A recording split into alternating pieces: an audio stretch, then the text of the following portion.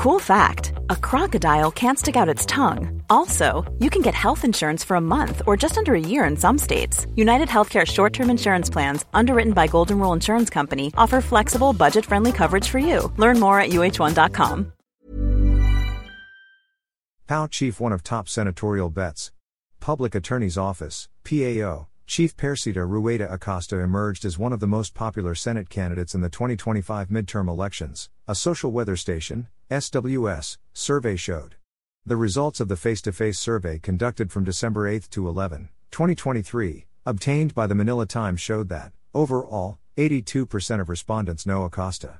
Among those who recognized her, 47% said they had much trust in the PAO chief, 31% were undecided, while 13% said they had little trust, for a good net trust rating of plus 35. By socio-demographics, awareness of Acosta ranged from 69% to 98% in December 2023, SWS Vice President Gerardo Sandoval said. Acosta's net trust was good in the National Capital Region, plus 42, and the Visayas, plus 30, while moderate in Mindanao, plus 17. Her net trust across age groups was also good at plus 39 among those ages 45 to 54, plus 38 among 35 to 44, plus 34 among 18 to 24, plus 34 among 25 to 34, and plus 30 among those 55.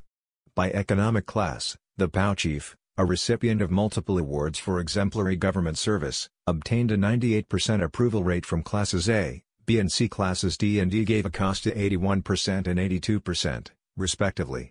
On voter preferences for senators, Acosta placed ninth, or an equivalent of 14%, if the 2025 midterm Senate polls were to be held during the period the survey was conducted.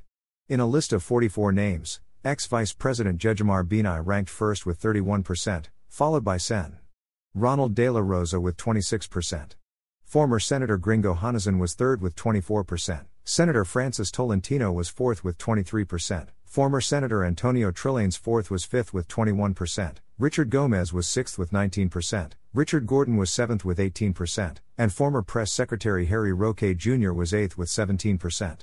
Joining the Magic 12 were Francis Leo Marcos at 10th place with 14%, retired General Guillermo Eliezer at 11th place with 13%, and ex-lawmaker Nery Colmenares at 12th place with 11%. Only 7% of the survey respondents chose a full senatorial slate of 12 names. The survey asked 1,200 respondents, 18 years old and above, for an error margin of +3% for national percentages and +6% for Metro Manila, balance of Luzon, the Visayas and Mindanao at the 95% confidence level. Acosta has yet to publicly declare her intention to run for senator.